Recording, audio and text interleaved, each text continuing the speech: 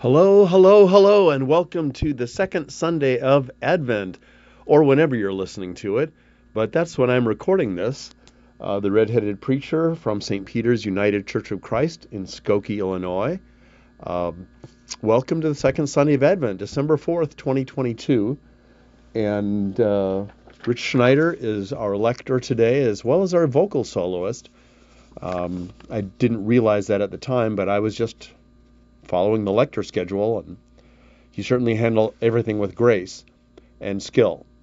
The sermon title you've read from the text, I believe, that accompanies this, The Good News and Fruit of Repentance. And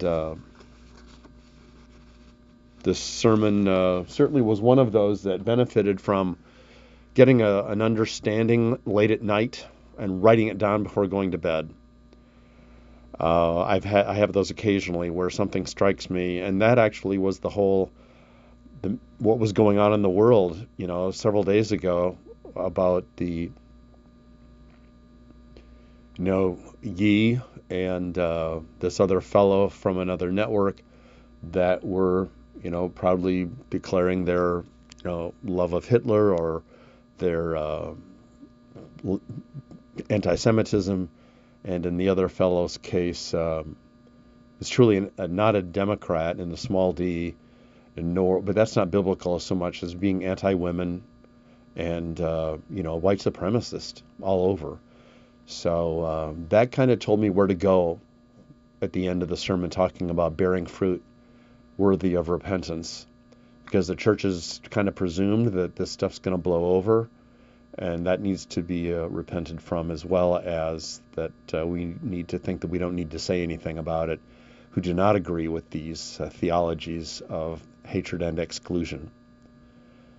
Now I've given you a little bit of the sermon, but I'm giving you really some background on how that part got written.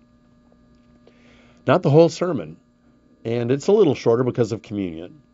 So I will stop there.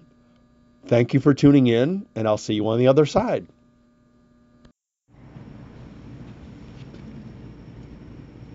Our first reading is Isaiah chapter 11, verses 1 through 10.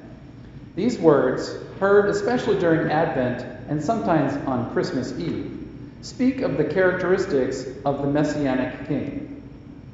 The opening reference to Jesse is to Jesse, the father of David, affirming the Jewish belief that the Messiah is descended from the line of David.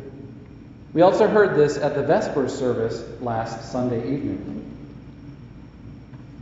A shoot shall come out of the stump of Jesse, and a branch shall grow out of his roots. The Spirit of the Lord shall rest on him, the Spirit of wisdom and understanding, the Spirit of counsel and might, the Spirit of knowledge and the fear of the Lord. His delight shall be in the fear of the Lord.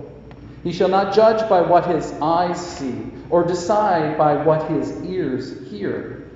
But with righteousness he shall judge the poor, and decide with equity for the meek of the earth. He shall strike the earth with the rod of his mouth, and with the breath of his lips he shall kill the wicked. Righteousness shall be the belt around his waist, and faithfulness the belt around his loins. The wolf shall live with the lamb. The leopard shall lie down with the kid. The calf and the lion and the fatling together, and a little child shall lead them. The cow and the bear shall graze. Their young shall lie down together, and the lion shall eat straw like the ox. The nursing child shall play over the hole of the asp, and the weaned child shall put his hand on the adder's den. They will not hurt or destroy on all my holy mountain, for the earth will be full of the knowledge of the Lord, as the waters cover the sea. On that day, the root of Jesse shall stand as a signal to the peoples. The nations shall inquire of him, and his dwellings shall be glorious. This ends the reading from Isaiah. Our epistle lesson is from Paul's letter to the Romans, chapter 15, verses 4 through 13. Paul encourages them to stay steadfast and to welcome one another as God welcomed the Gentiles into the covenant of Jesus. Paul wrote, "For whatever was written in former days was written for our instruction, so that by steadfastness and by the encouragement of the Scriptures we might have hope.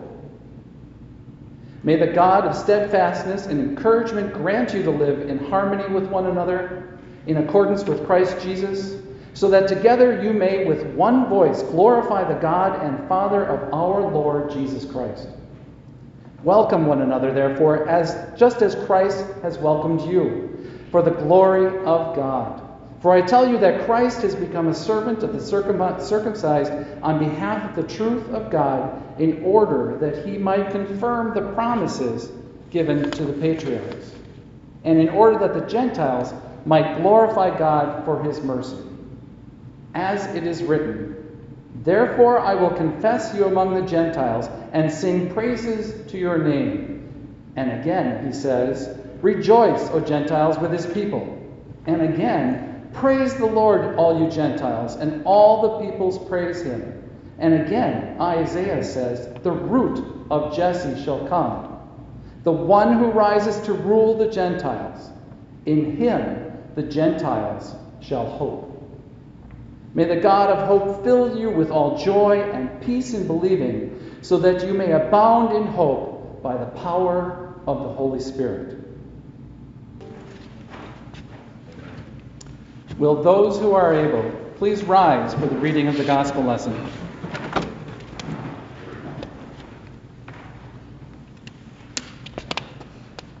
On this second Sunday of Advent, we renew our acquaintance with John the Baptist. We are now in what is called Year A of the lectionary, so many of this year's gospel readings will come from Matthew. Matthew's telling of the appearance of John is chapter 3, verses 1 through 12. In those days, John the Baptist appeared in the wilderness of Judea, proclaiming, repent, for the kingdom of heaven has come near. This is one of whom the prophet Isaiah spoke when he said, the voice of one crying out in the wilderness, prepare the way of the Lord, make his paths straight. Now John wore clothing of camel's hair with a leather belt around his waist, and his food was locusts and wild honey. Then the people of Jerusalem and all Judea were going out to him, and all the region along the Jordan, and they were baptized by him in the river Jordan, confessing their sins. But when he saw many Pharisees and Sadducees coming for baptism, he said to them, you brood of vipers, who warned you to flee from the wrath to come? Bear fruit worthy of repentance. Do not presume to say to yourselves, we have Abraham as our ancestor. For I tell you, God is able from these stones to raise up children to Abraham. Even now the axe is lying at the root of the trees. Every tree, therefore, that does not bear good fruit is cut down and thrown into the fire. I baptize you with water for repentance, but one who is more powerful than I is coming after me. I am not worthy to carry his sandals. He will baptize you with the Holy Spirit and fire. His winnowing fork is in his hand, and he will clear his threshing floor and will gather his wheat into the granary. But the chaff he will burn with unquenchable fire. Here ends the reading of Matthew and our scriptures for this morning's service. May God grant us a wise and faithful understanding of this, God's holy word. Most church parking lots are vast open spaces. Not ours, because it's the property of the village of Skokie. It's filled weekdays with cars of employees. Half the Sundays of the year, the farmers market also keeps it from being open. But typically, church parking lots sit mostly empty, except on Sunday mornings. Think of them as dry, hard wilderness areas. If John the Baptist appeared today, he wouldn't be speaking inside the church building. No, he would stand on the pavement of the parking lot and cry out, "Repent, for the kingdom of heaven has come near." No climate-controlled sanctuary for John. No soft seats, carpeting, or cushioned fine old pews that are over 100 years old in which we sit. For John, repentance begins in the parking lot.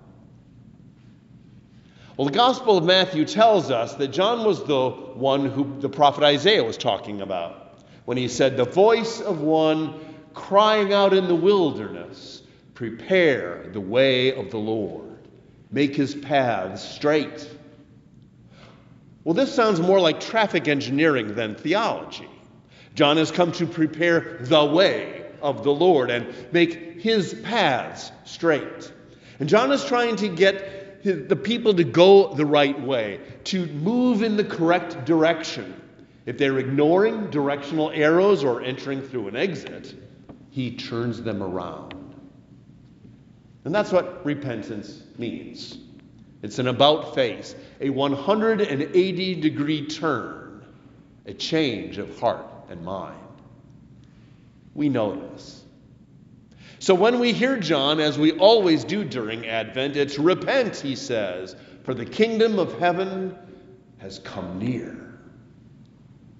If you are going the wrong way, turn yourself around. Repent.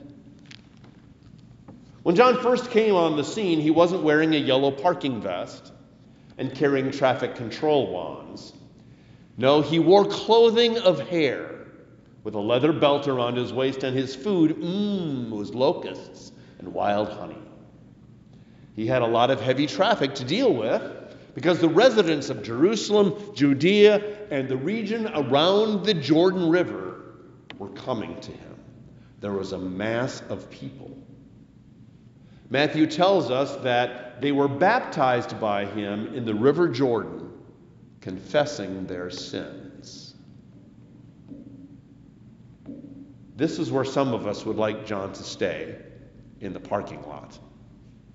I've sometimes said that prophets like John are necessary, but not someone we'd invite to a party or a gathering of close friends. We know his message. Repent, confess, be baptized. Ooh, really? But let's look at this in a whole other light. Good things were happening at the Jordan and in the Jordan River. Repent is a hopeful word in any day, says Presbyterian pastor Chandler Brown Stokes. He said, to proclaim repentance is to say that change is possible.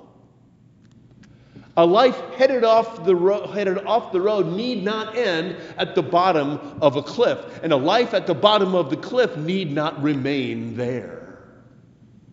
I like that. Yes, repentance is a hopeful word because it says that change is possible. That's very good news today, and it is good news any day, as the good Reverend said. If you or I are headed off the road, if we're drifting off from the way, veering off the straight path, we have the opportunity to turn around. With God's help, change is possible. Now, the idea of returning to God, which is another way to talk about repentance, is returning. The idea of returning to God could be an odd one for those who are no stranger to Jesus and maybe long-serving members of a community of faith. Some folks may think that they have never really left God or veered off that straight path.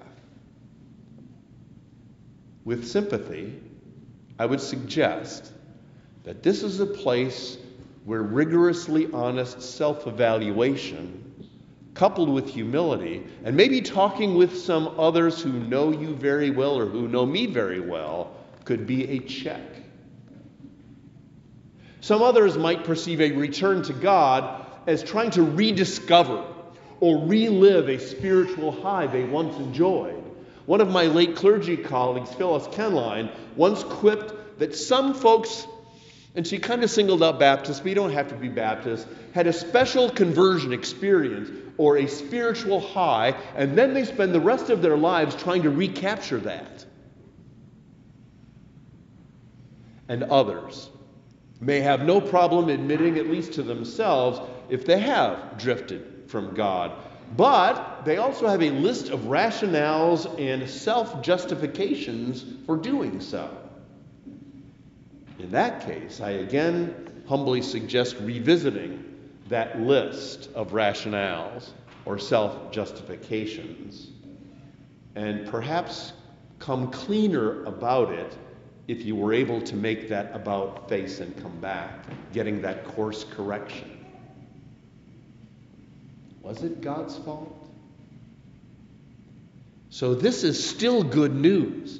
Repentance is. It is still about the call, the invitation even, and especially of the possibility of change with God's help. It's part of grace. It's a gift. Well, where might you or I see a need for spiritual change in direction in our life, if any, especially as it relates to Jesus? Are there priorities that need rearranging? Habits that need picking up or putting down? Is John's preaching a message of hope for you too, or me too? As Reverend Stokes said, a life headed off the road need not end at the bottom of the cliff. A life at the bottom of the cliff need not remain there. Things can change. And that's repentance, a change. John knew that a turnaround was needed for groups as well as individuals. That's why he said to the Pharisees and the Sadducees who were coming for baptism, "You brood of vipers, who warned you to flee from the wrath to come? Bear fruit worthy of repentance."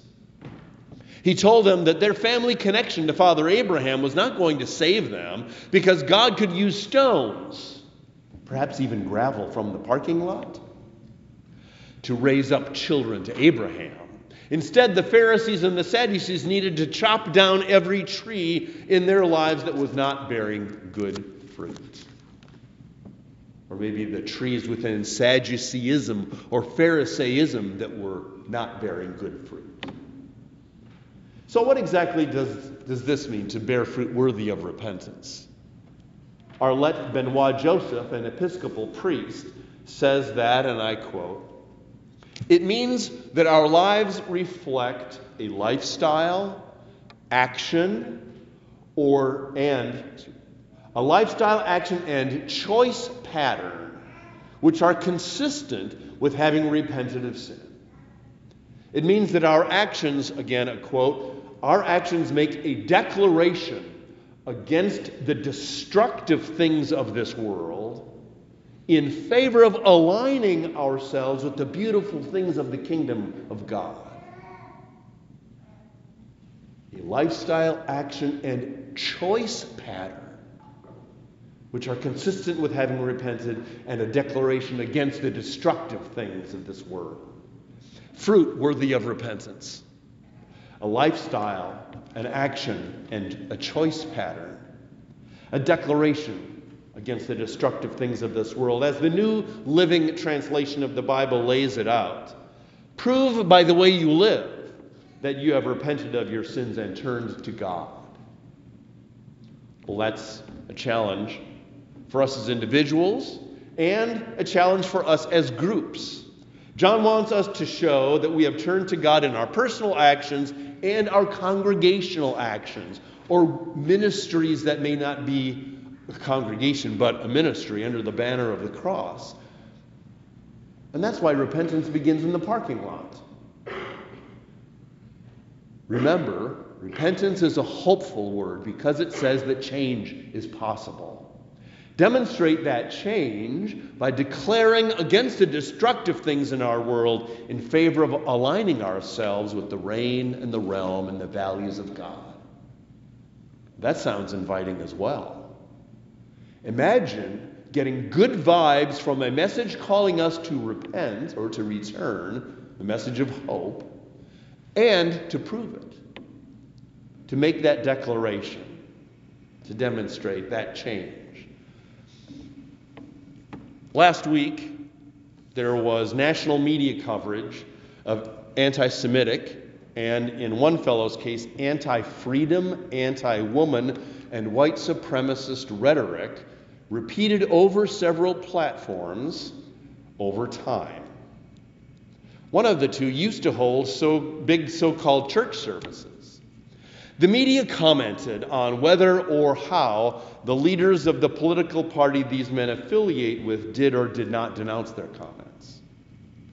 Well, insofar as some of the purveyors of hate speech and bald-faced bigotry, not necessarily those two, wrap some of white supremacist or anti-Semitic, even anti-women language in conjunction with the word Christian, it calls on us to speak against as Christians. There are so many young people and older who have little to no understanding now of Jesus or the ideals of his church, that there may be no filter telling them to disregard language that makes them think dudes like that represent Christianity. That's what they hear. That's what's sensational, so it hits the media. I think that you and I would like to believe this is not necessary. But as I say, lots of people's impressions of what our faith stands for is misshapen by media who follow the most extreme headline or A-block-worthy misrepresentations of the Jesus movement. It is up to us to repent from such presumptions that the center will hold, and our relative silence, and bear fruit like speaking up when our faith of love and justice and humility and compassion, welcome and community is twisted into something totally unrelated to the good news of Jesus Christ. In closing, one way we do so is continuing to live out our faith of welcome and hospitality and let people know about it. We don't have a big media platform, but to let people know about it. Paul laid it out in Romans. Our passage says to the church, and it's easy to have missed it because there's a lot in that Romans passage. He says to the church, welcome one another, therefore, just as Christ has welcomed you for the glory of God. When the Open and Affirming Committee watched the webinar, ONA and the Bible, that was the opening quote on screen. When churches walk the talk about being open to and affirming of persons who identify as lesbian, gay, bisexual, transgender, queer/questioning, and now also intersex and asexual, because God created all of us. And touched by grace, we follow the command to love one another and welcome one another as Jesus loves all of us. That's a statement backed up by attitudes and practices. Folks will only know if we speak about it when the time is right.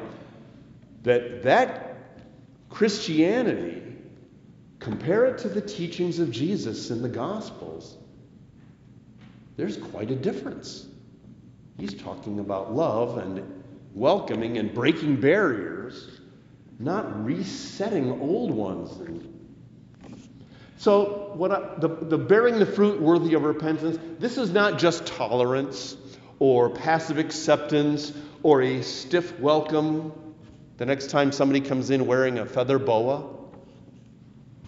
No, it is hospitality and a genuine welcome. Glad you're here. There's a place for you here.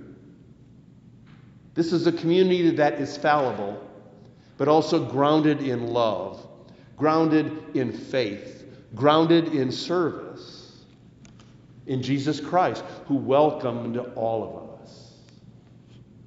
That's a fruit we can bear.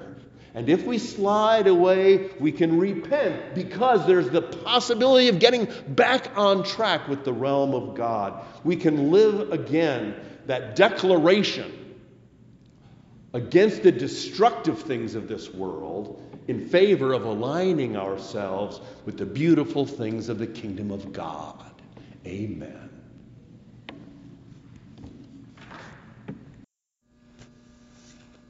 That was a sermon that I felt I could have preached longer on, but I'm glad that I have a manuscript to limit me, because that's what I need. I went off on a couple of verbal tangents anyway that weren't in the manuscript, like the reference to the feather boa. That's not what I wrote, but it was in my head. It came out when I was giving the sermon a once-over practice. And the other thing I want to lift up is that I realized after I said something that I might have been implying when I said the center will not hold. If somebody thought that I meant that the church would not survive, I don't believe that. Jesus said the gates of hell will not prevail against it. So I believe that the church is eternal on earth and in heaven. But on the other hand, this center about everyone kind of thinking that this is the way it is, and it's kind of the overall majority points of view about what Christianity is in a nutshell, a very big nutshell. You know, I'm just starting to wonder if that is, if hatred and a bigotry is going to become the new center somehow, which does not mean that the church would fall. So those are a couple of thoughts that I wanted to share at the end after having preached the message.